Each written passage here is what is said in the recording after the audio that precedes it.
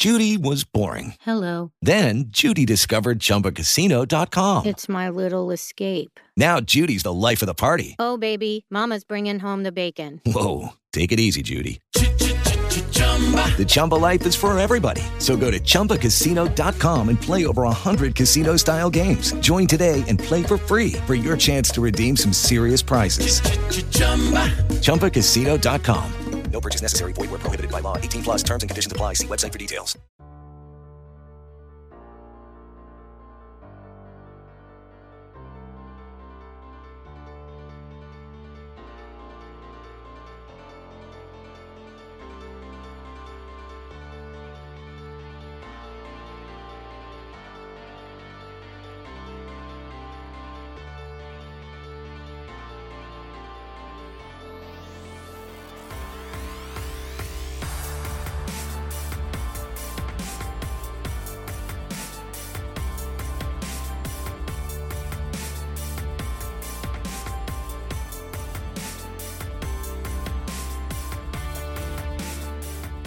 Hello, everybody, and welcome back to Truth and Justice.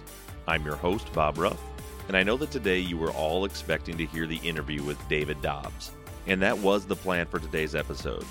So first, let me apologize that this is not happening today. It is happening, but it looks like it's going to be next week now.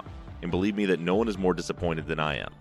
Dobbs and I had exchanged several emails last week and had even spoken on the phone for a few minutes.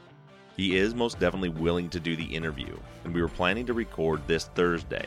Unfortunately, I spoke to Dobbs on Tuesday this week, and he said that he wants another week to prepare. This case took place almost 20 years ago. He said that he's listened to some of the podcast, but not all of the podcast, and he wants to make sure that he researches as much as possible about what happened back in 1998 when the trial occurred before he comes on the air and interviews. At this point, we are hoping to record on either Monday or Tuesday of next week, and we should have the David Dobbs interview ready for you. I'll keep you posted on social media as to when that interview is going to actually occur. But luckily, I had another interview lined up this week, so we're going to swap the two episodes. This week, we're going to hear from a man named Christopher Scott. Chris is a man who actually served time in prison with Ed and was exonerated through a conviction integrity unit. And now Chris is working to help other inmates get exonerated. Rather than me tell you all about it, I'm going to let Chris go ahead and tell you his story of conviction, exoneration, and his time spent in prison with Ed Ates.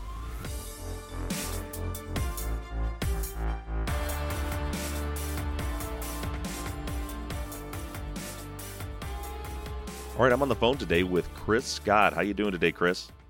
I'm doing just great. Thanks for having me. We're so glad you took the time to get on the phone with me today. I'd like to start off by having you explain what happened with you. I know that you were convicted. It was in Dallas County, correct? That's correct. What was the crime you were convicted of? First, they charged me with capital murder. And then once they did the forensic report and it came back, because I was booked as being the shooter. So when they came back and found out, it wasn't no gunpowder residue on my hands, on my clothes, my nostrils, my hair. And they were like, well, we know this guy didn't shoot the person or he didn't pull the trigger, so now we have to go after somebody else. So they end up re-indicting me on an aggravated sexual assault case along with capital murder. So they felt like if the capital murder couldn't stick, the aggravated sexual assault would have stuck on me. So instead of dropping the murder charge since they knew it wasn't you, they kept the murder charge but added another charge as a backup? Yeah, they added aggravated sexual assault because apparently when the two guys was robbing her fiancé or whatever he was too, they fondled her while they was trying to check her for money or whatever the case may be, and she told them they sexually assaulted her. Oh, wow. And so you were convicted of both, or what were you convicted of? Yeah, I was convicted of both. I was convicted of aggravated sexual assault and capital murder. And what was your sentence? Capital life sentence, which I would have had to do 40 years to be eligible for parole. So you got convicted, and you said you went into prison in 1997? That's correct. Okay, and then how long did you serve in prison before you finally got out? 13 years. Oh, God. How were you finally exonerated?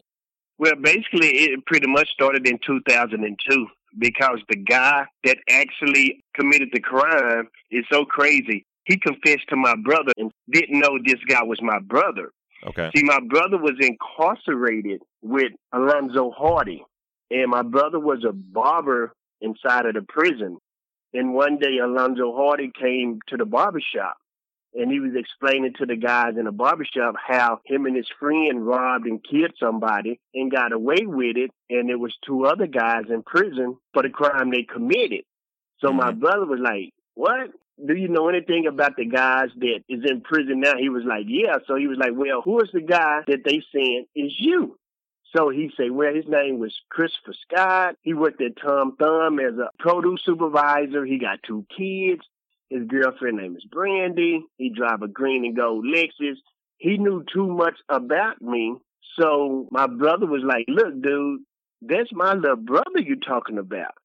And he was like, nah. He was like, yeah, my brother's name is Christopher Scott. Yeah, and he was dating Brandy, and he do have 2 kids, and that's the color of his car. And he works for Tom Thumb. So that's my little brother you're talking about. So the guy was like pretty surprised and stunned. So my brother told him, like, look, you're going to have to file an affidavit saying my brother had nothing to do with this, didn't have no knowledge of it, or the rest of your days in prison going to be a living hell because you're going to have to deal with me and my people down here. Mm-hmm. So he ended up doing the affidavit. But being we had Henry Wade, which had a high conviction rate in Dallas County, which he was the DA for 37 years, and all of us knew he was a racist DA or whatever the case may be. And he didn't want to take the case because it was a non-DNA case. And they was like, we don't deal with non-DNA cases. It's not a system made up because who would say that you're telling the truth and there's no evidence to back it up? So, you know, they just washed it up under the table. Okay. Until 2006. When 2006 came, we had the first African-American district attorney in the state of Texas, which was Craig Watkins.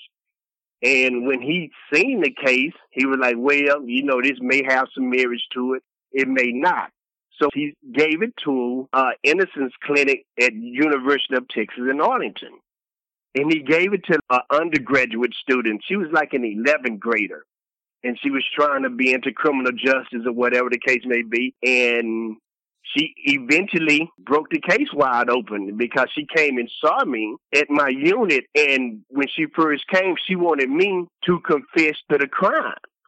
She was telling me that my co-defendant name is Claude Simmons. She said, well, Claude Simmons has been in prison almost 13 years, Mr. Scott. So I think it's about time for you to tell the truth, sign this affidavit, and we can get Claude Simmons out of prison. And I told her if she came to get a confession from me, she was crazy because it's nowhere in hell that I'm going to confess to a crime that I didn't commit. There's no way I could do that. Right. If that's being the case, I'm going to be in prison for the rest of my life because I'm not going to tell nobody I did something I didn't do. That's just not how I was raised and brought up. So when I told her that story, she was like, well, you know, tell me what you did that night. I told her from when I woke up in the morning and brushed my teeth until I went to meet Claude Simmons that night. And she was like, this kind of the same story Claude Simmons told her. And I was like, look, lady, I told you that because me and his story matches because we was together and they wouldn't let us testify in each other's trial. So I said, you know, that's why our stories sound so much alike. But it's something I did tell. I say, look, I cannot tell you what Claude did before I got here because I don't have ESP. I don't know what he did.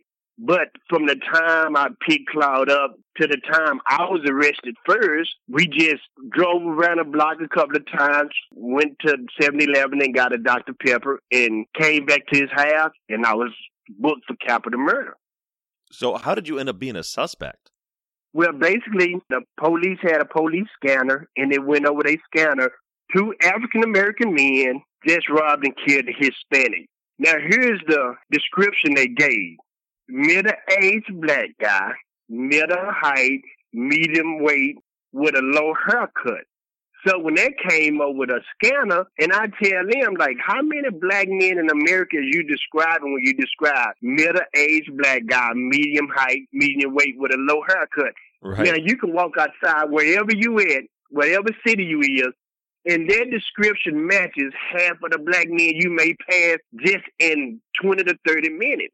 Right. So it was pretty much profiling African-American men as, if we see these individuals, it's our duty to either arrest them, question them, or harass them. So me knowing the system, I'm like, well, these cops here pretty much got tunnel vision right now because they only looking for this description. But the description that they gave us was wrong. I was middle age at the time. I was 6 feet. Mm-hmm. And I was like 125 pounds, 130 pounds. I was a real skinny guy.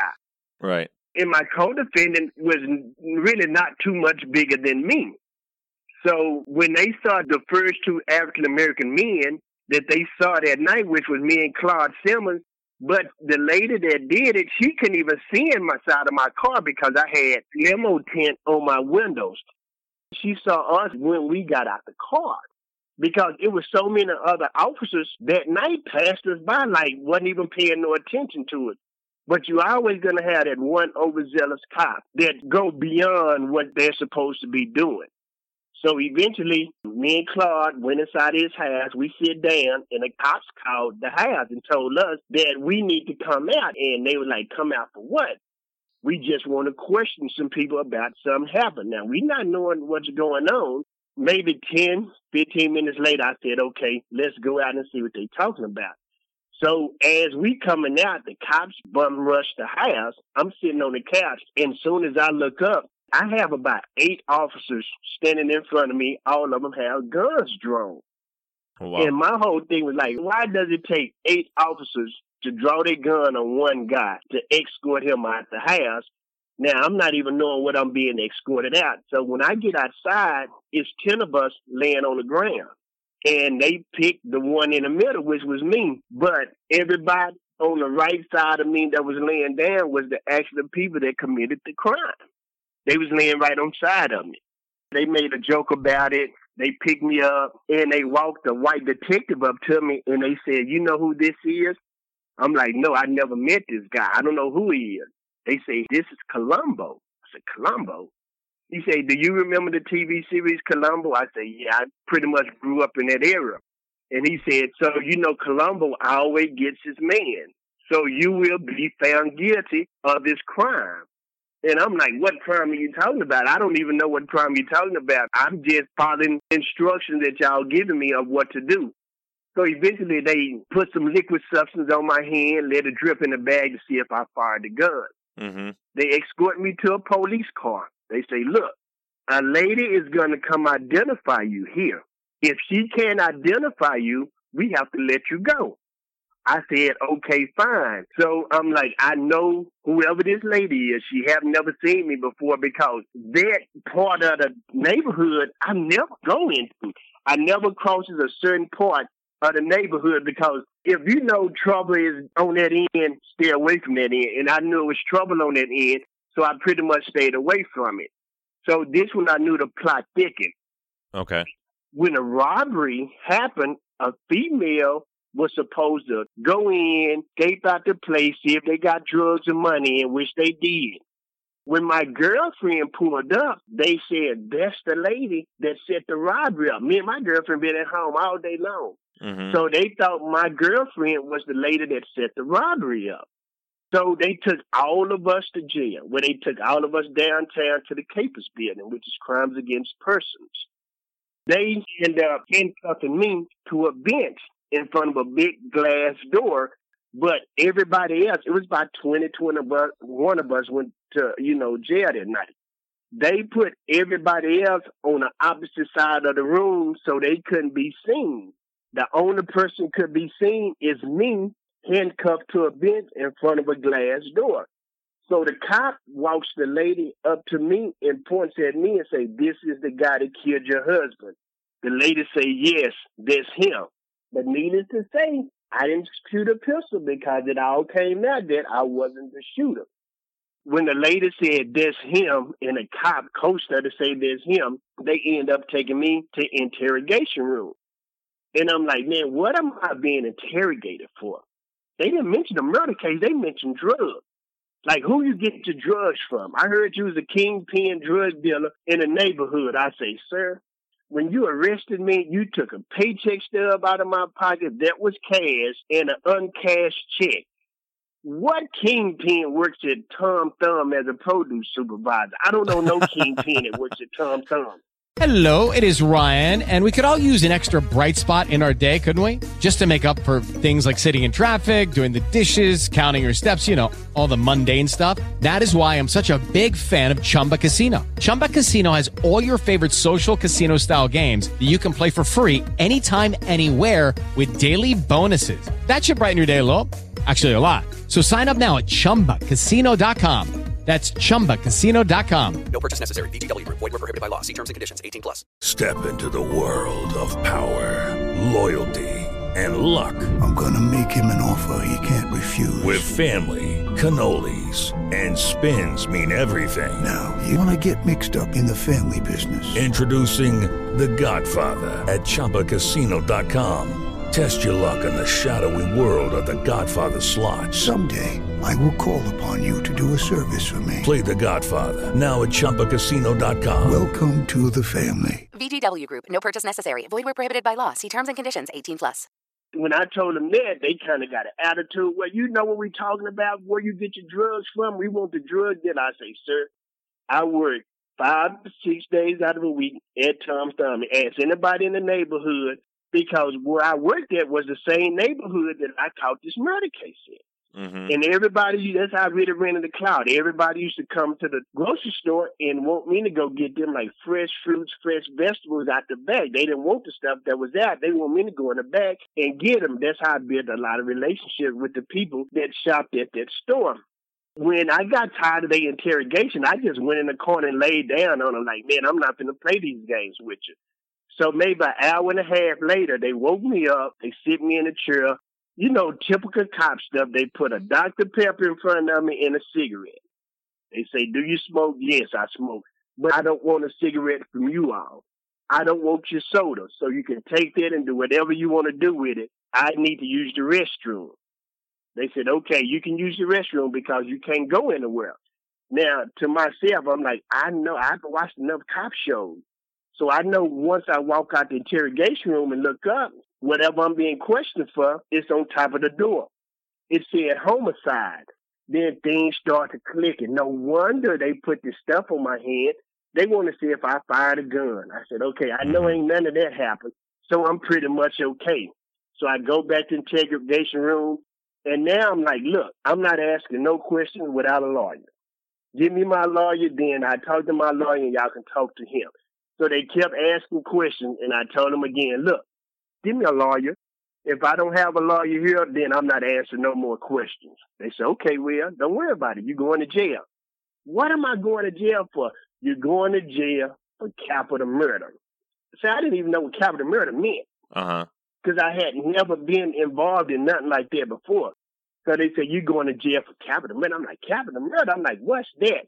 They started laughing like it was funny, like, every black guy know what capital murder mean or something. I didn't know what it meant. So as I'm walking out of the interrogation room and they escorted me, a cop stops me and said, I need to speak to Christopher Scott for a minute. They say, go ahead on. He said, Mr. Scott, I need to tell you something. I'm like, what's that, sir? He said, I don't believe you committed this crime. I say, what?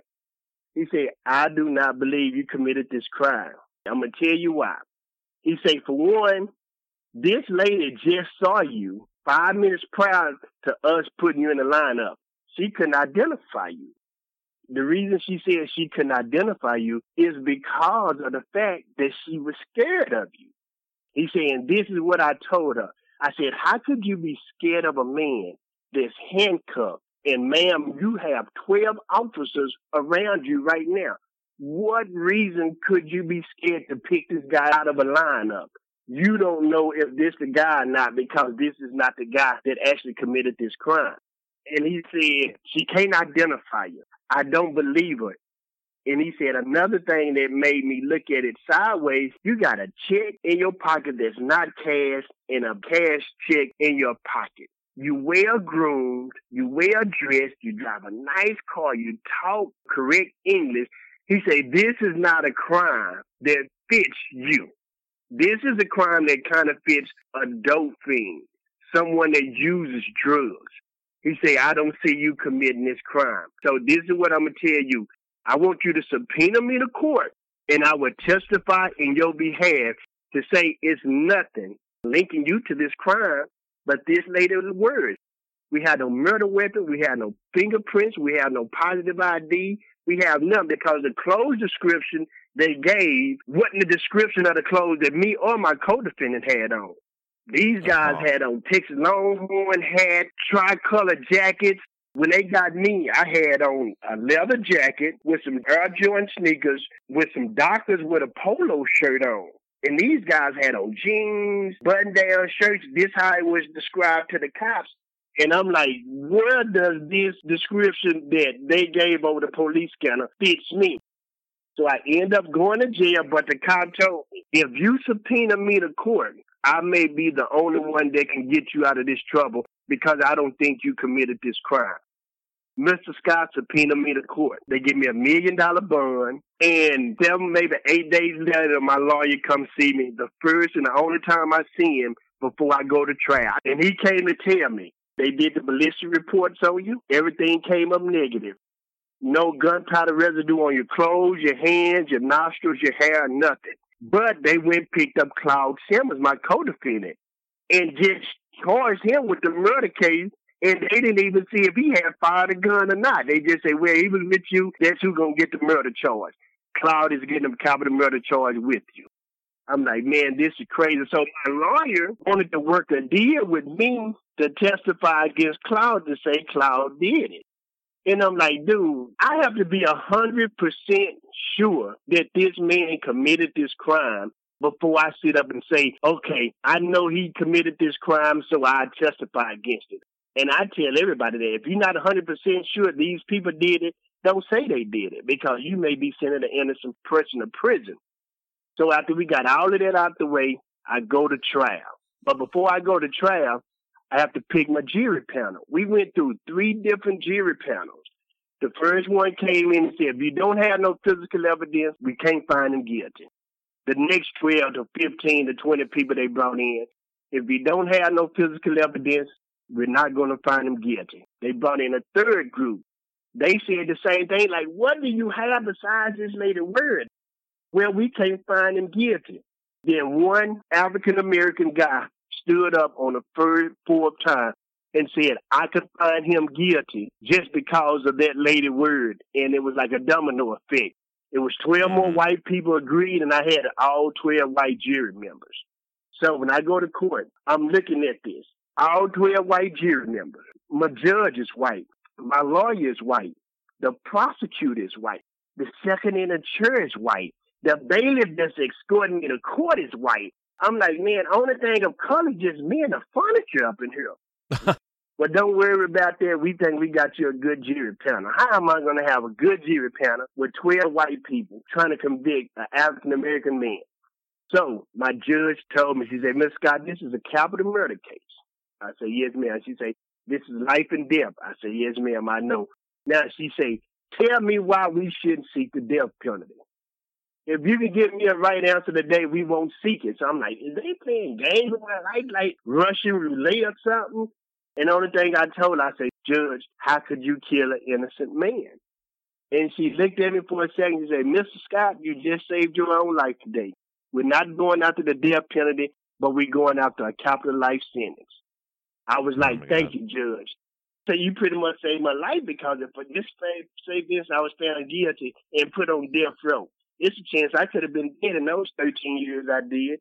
Right. So I thank you for not doing that for me. Like, you gave me a second chance at life because I can come back and fight this case. So my capital murder trial lasted maybe 3 hours, 4 hours. Friday afternoon, it got over, so they deliberated through the weekend. So Monday, they come back with a verdict of guilty. They called me in, and everybody was like, man, they took them a long time to deliberate. So when they take a long time to deliberate, that means it's something that they see that they didn't like because maybe they didn't see enough to find you guilty. I said, okay. Everybody got my hopes high that I was going to be found not guilty. But me, myself, I already knew that I was going to be found guilty just because of the circumstances I'm facing. When you got everything in the courtroom white besides you and the furniture, you already know this is unfair and unjust. So I know I'm going to prison. I'm already getting my heart and mind set for going to prison. She come back. She said, well, Mr. Scott, Foreman Reed, you found guilty of capital murder, aggravated capital life sentence. In order to be eligible for parole, you got to do 40 years. I was like, okay, cool. Is it anything you want to say? I say, yes. Let me hug my family. She say, that's fine. I hugged them. Anything else you like to say? I say, yeah. You convicted the wrong man. And I felt like I had a very unfair trial. I don't think my lawyer did his best to represent me. And maybe in the next few years, I'll be back in the same courtroom getting exonerated because I didn't commit this crime. I walked out. As I'm walking out, my co-defendant walking in. By the time I made it to my cell, his trial was already over. The liberation came in 3 minutes. He was found guilty in 3 minutes. Are you kidding?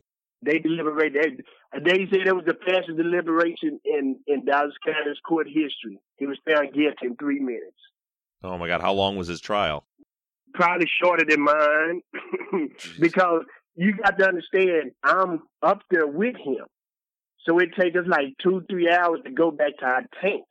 By the time I got to my tank and called home, he was already found guilty and sentenced to a capital life sentence. So that was maybe 4 or 5 hours and his court was over and his deliberation was over.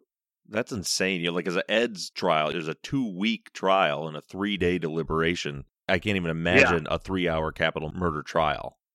Yeah, 3-4 hours, my trial was over.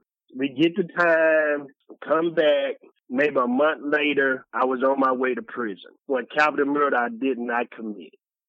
Wow. So let's jump to back up to when you got exonerated, and then I want to talk a little bit about your time in prison when you were there with Edward Ades.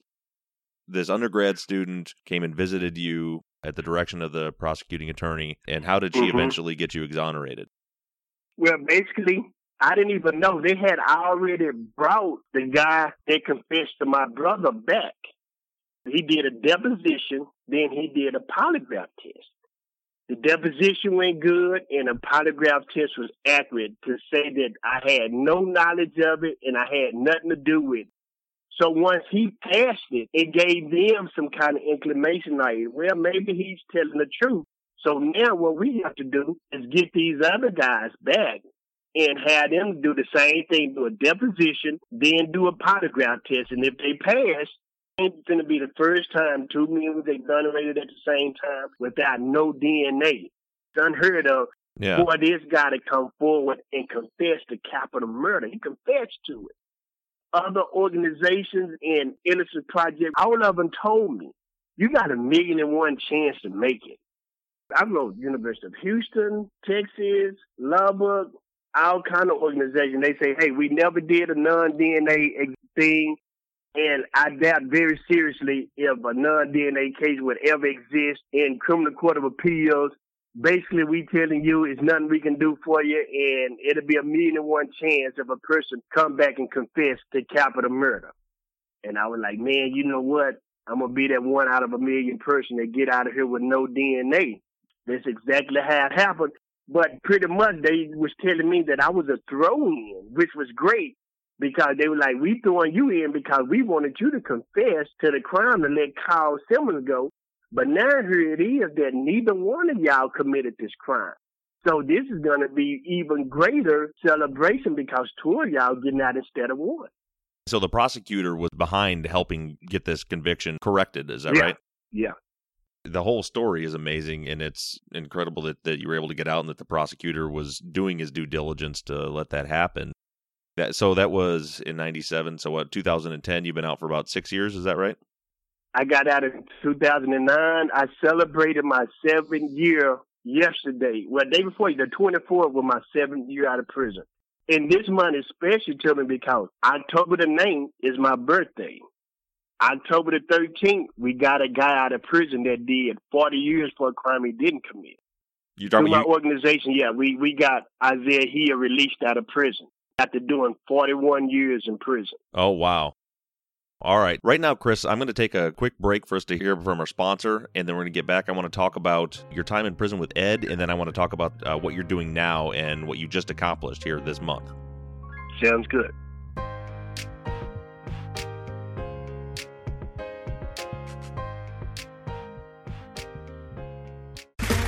Okay, round two. Name something that's not boring. A laundry? Ooh, a book club. Computer solitaire, huh? Ah, sorry, we were looking for Chumba Casino.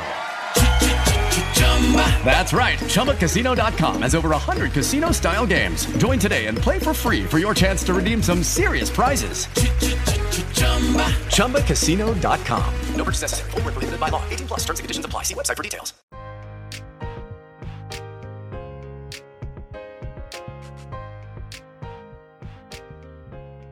I went to prison in 97. I hit Cofield in 97, and Ed H, he hit Cofield in 98. So I'd say pretty much almost 12 years we spent on the same unit together. Yeah. Yeah. But were you guys in the same area of the prison? Did you guys know each other? Yeah, for the most of the time, we lived on the same wings together. We went to rec together pretty much every day. We shot basketball a lot. And it's something about being incarcerated with guys like that because, Yates, he's a big guy. See, in prison, we call him Big E. Big E was his nickname? Big E was his nickname we gave him in prison. He shot ball real good, and he was a big guy, you know what I mean? Yeah, we spent a lot of time together, and actually, we even discussed our cases with each other several times, and he told me about the case he was on. And I'm looking at, I used to get mad at him so much because I'm like, dude, you 6'7", 6'8", 300 and some pounds, and you don't like to bang in the paint. You want to shoot jumpers. You want to play at the top of the key at the free throw. And I used to get on it, hey, dude, you just a little too soft to be 6'7", 6'8", 300 and some pounds. And when he told me about the murder he was charged with, I couldn't see this guy. He's like a big kid about me. He's friendly. He don't want to fight nobody. He don't want to be involved in nothing physical. He just want to play ball. He want to eat his food, and he just want to, read and crack jokes and play games or whatever the case may be.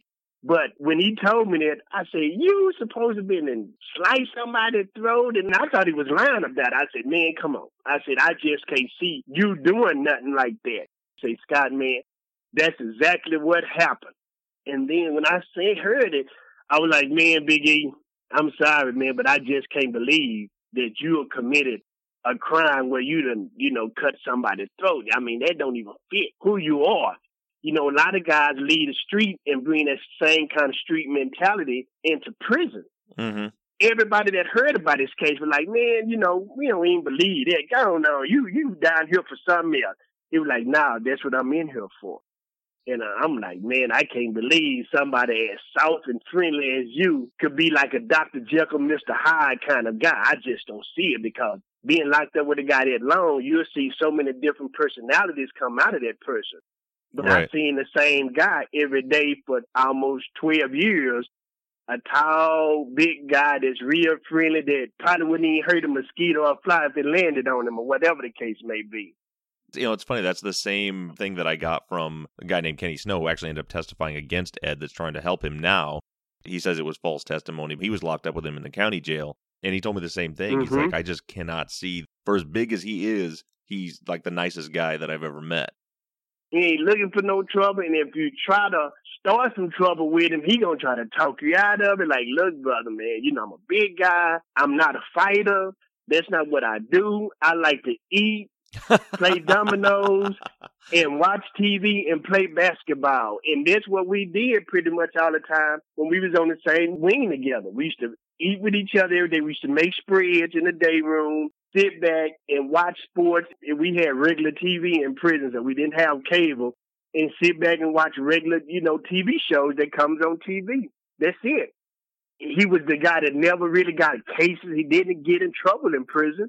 Everybody respected him because he was a big guy, not one of those guys just pushing their weight around. He was just a real friendly, down-to-earth type of guy. Right. Yeah, it's funny because he's talking about any charges he got or disciplinary action. I was actually talking to him about that a couple of weeks ago. and he was going through his list of any citations he's had, and most of them, it sounded like related to food. He said at one point his job was like taking food out of the kitchen. Yeah. Or trying to, because, sometimes you get in a bind where your family can't help you and you struggling. So you got to take some out the kitchen because you see how big E is. Yeah. So the food they feed us in prison, man, that is not enough. My grandson wouldn't get full off of that food, and he's 3 years old. Right. And he can eat to be 3 years old. That food wouldn't even fill him up. He'll be like, Paw, I'm still hungry. I want some more food to eat. Right. That's just how it is. So if he got in trouble, trust and believe, I know it was about either two things, food or smoking cigarettes. We all know smoking cigarettes is illegal in prison.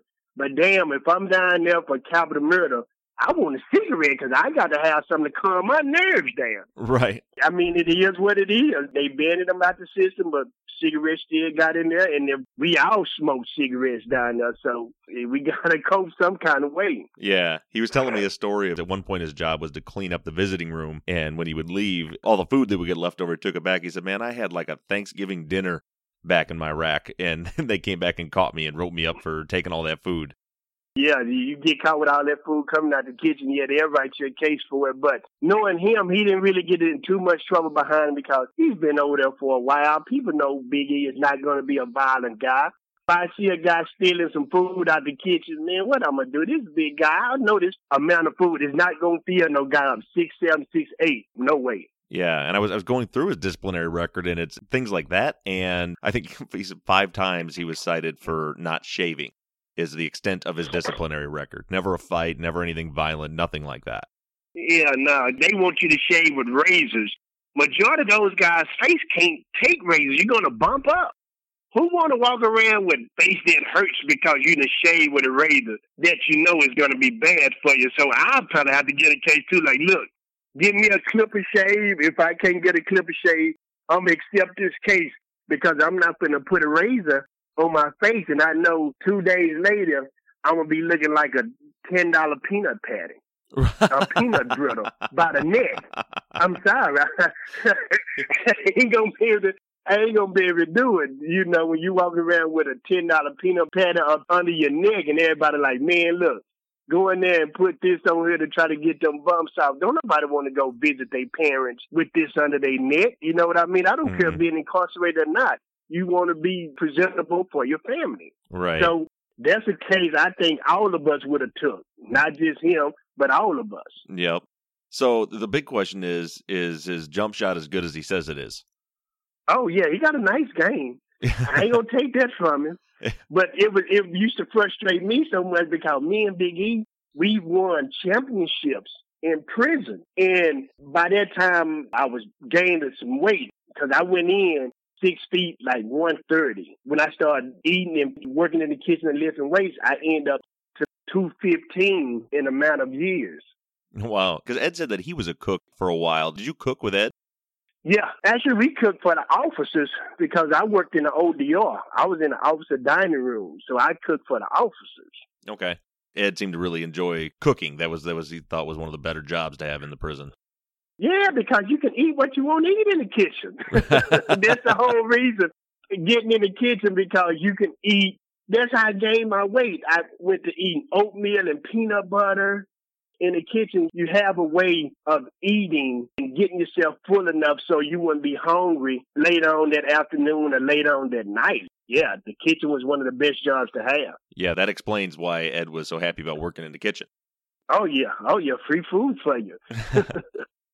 All right, Chris, before I let you go, I want to have you explain, what are you doing now? Since you got out in 2009, you mentioned that you just got somebody exonerated. What are you doing now?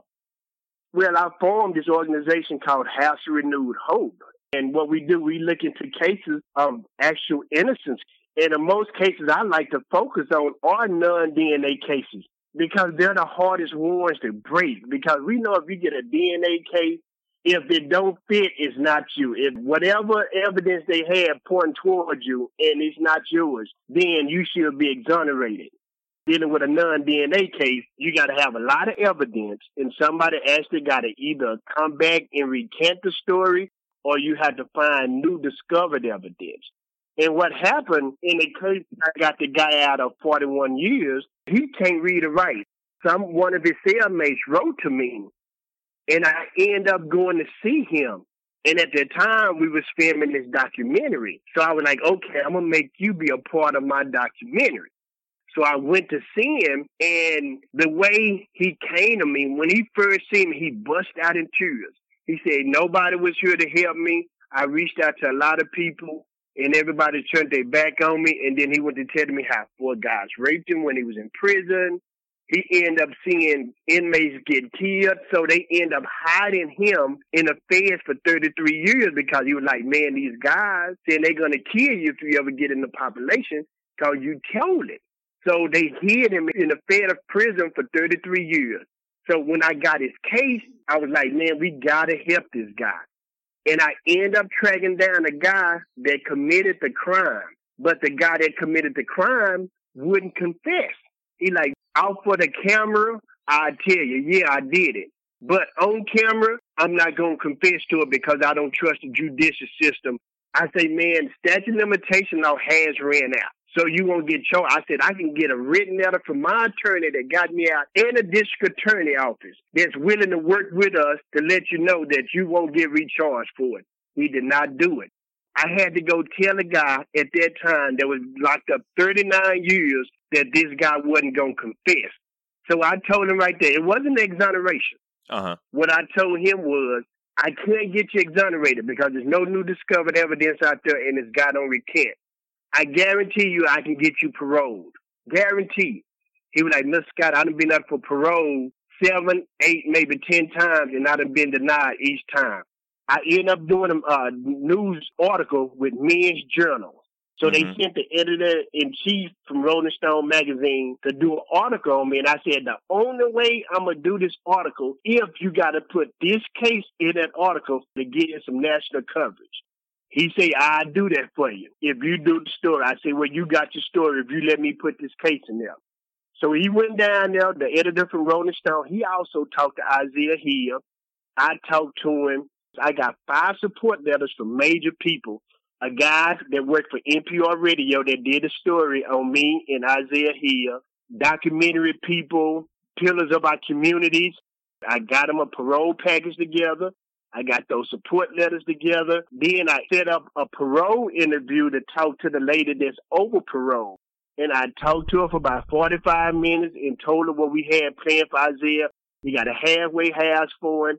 He got a big support system.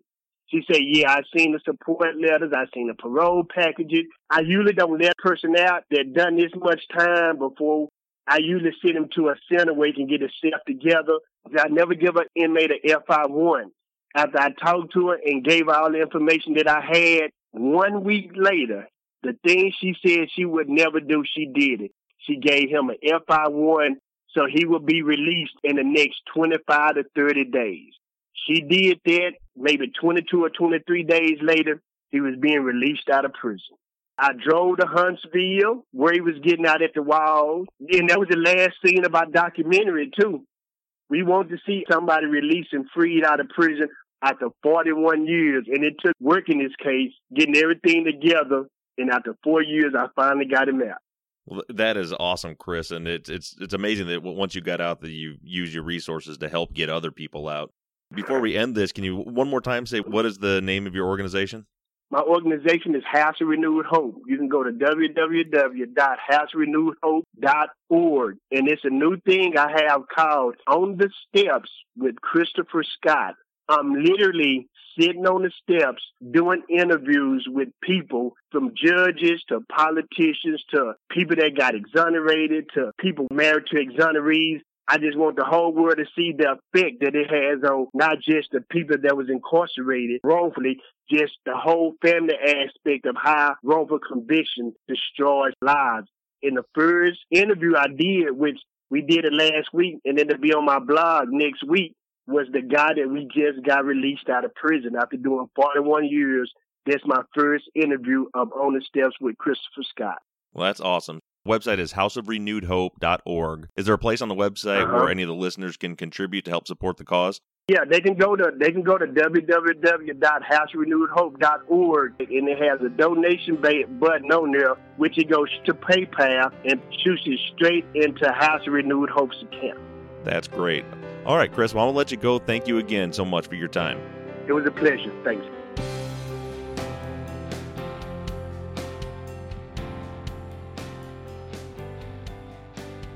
Okay, for any of you that did not catch the name of that website, it is houseofrenewedhope.org. All right, so I know that this wasn't the David Dobbs interview you were all expecting, but hopefully you all enjoyed it. I thought it was a really interesting interview, and it's interesting to see just how corrupt the criminal justice system can be in showing us how Christopher Scott was convicted in the first place and even arrested, but also what can be done when you have a prosecutor that's willing to do the right thing. And hopefully as we move forward, and I do talk to David Dobbs next week, and as we continue to move forward with Edward Yates' case, maybe at some point we can finally get David Dobbs and Matt Bingham to step up and help us do the right thing and free Ed Yates.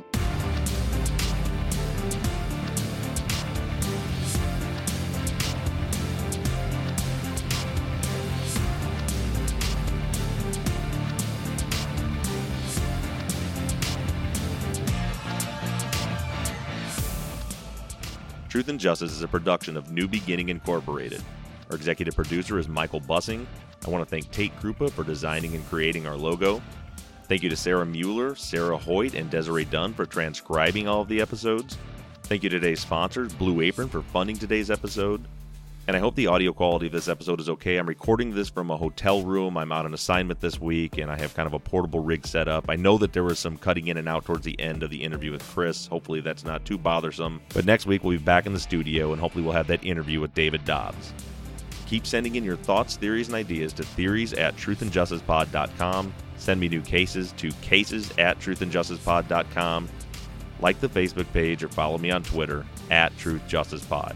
However you do it, stay engaged, stay in touch. But as for now, I'm signing off. I'm Bob Ruff, and this has been Truth and Justice.